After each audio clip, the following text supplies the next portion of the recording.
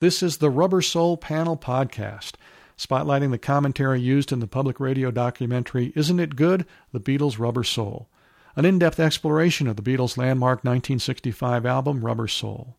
The entire program can be heard on your public radio station, if they carry it. Feel free to ask them to, or online at the Public Radio Exchange, prx.org. That's prx.org. I'm Paul Ingalls, host and producer of the show. If you signed up for our free podcast, we hope you enjoy it and at least stick around at its end to hear about how to make a tax-deductible donation to a nonprofit radio organization that produces a program we think the Beatles would have dug, and that it explores peace and love.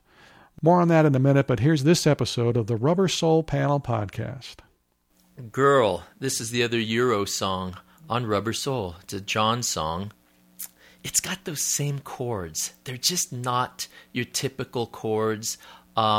He's playing in a C minor seventh down to a F minor. That's the verses. And then on the chorus, he goes to a E flat. I mean, this may not sound like much, but if you like playing guitar, those are not easy chords to play if you want to sit around at a party singing songs. Girl reminds me quite a bit of Bertolt Brecht and Kurt Weill. It sounds like something that could have come out of Mahagoni or something.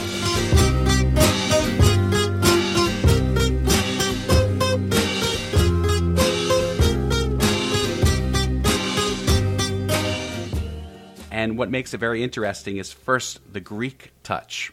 The Beatles had been into Greece. McCartney had come back with a bouzouki, which is a Greek string instrument, and the accompaniment of the bouzouki and the Greek, kind of the Zorba the Greek instrumental section, makes that a very, very interesting song. And then you have Lennon, who tells the engineer, Norman Smith, that when he sucks in breath after saying girl, he really wants to hear that. So they apply some compression to bring out those breaths, which is a really cool effect. Oh, girl.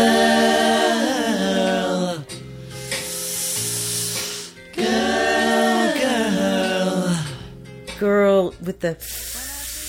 We all had a, fantasy that he was like toking and then, on some weed. That breathing on the song, which is very interesting. And it's not something that you would hear typically. I mean, that's something that would be edited out, but it's worked in, and it has a kind of very interesting kind of sighing sonic effect.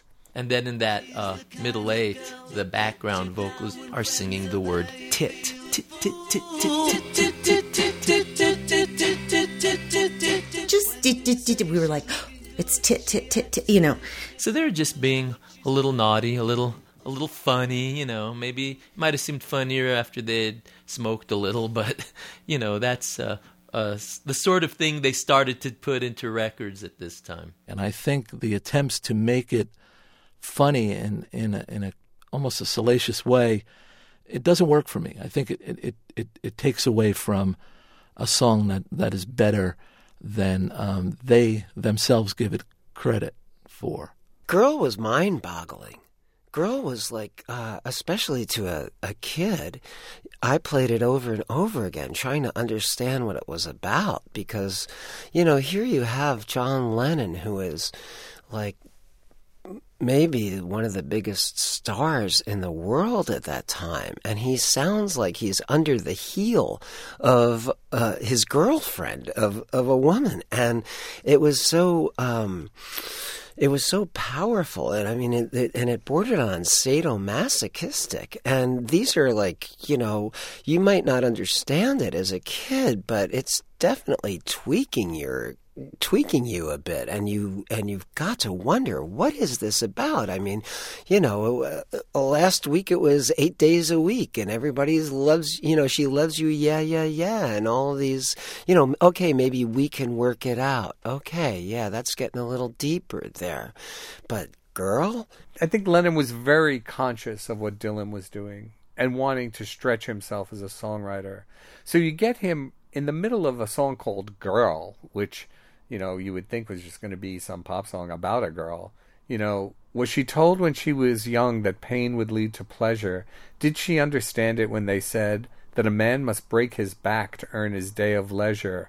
will she still believe it when he's dead? I mean, those are not pop song lyrics.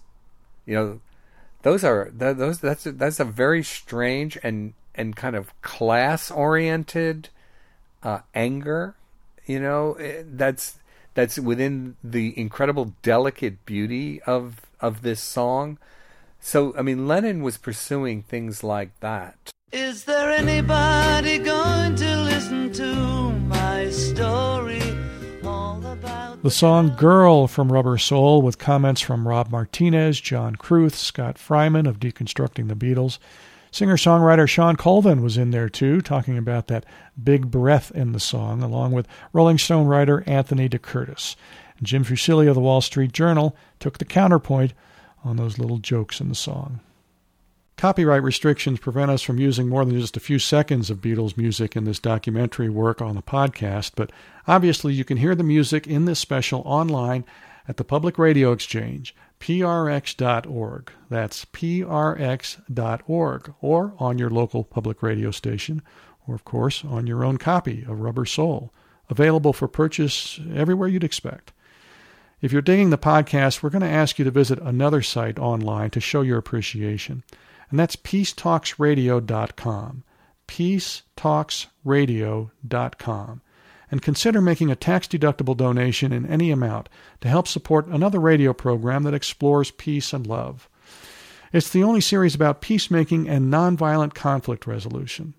Let me be clear that the Beatles have not endorsed it formally, although we once got an email from Ringo Starr's management complimenting us on the work, and Yoko Ono was interviewed for a Peace Talks Radio episode about her and John's peace work.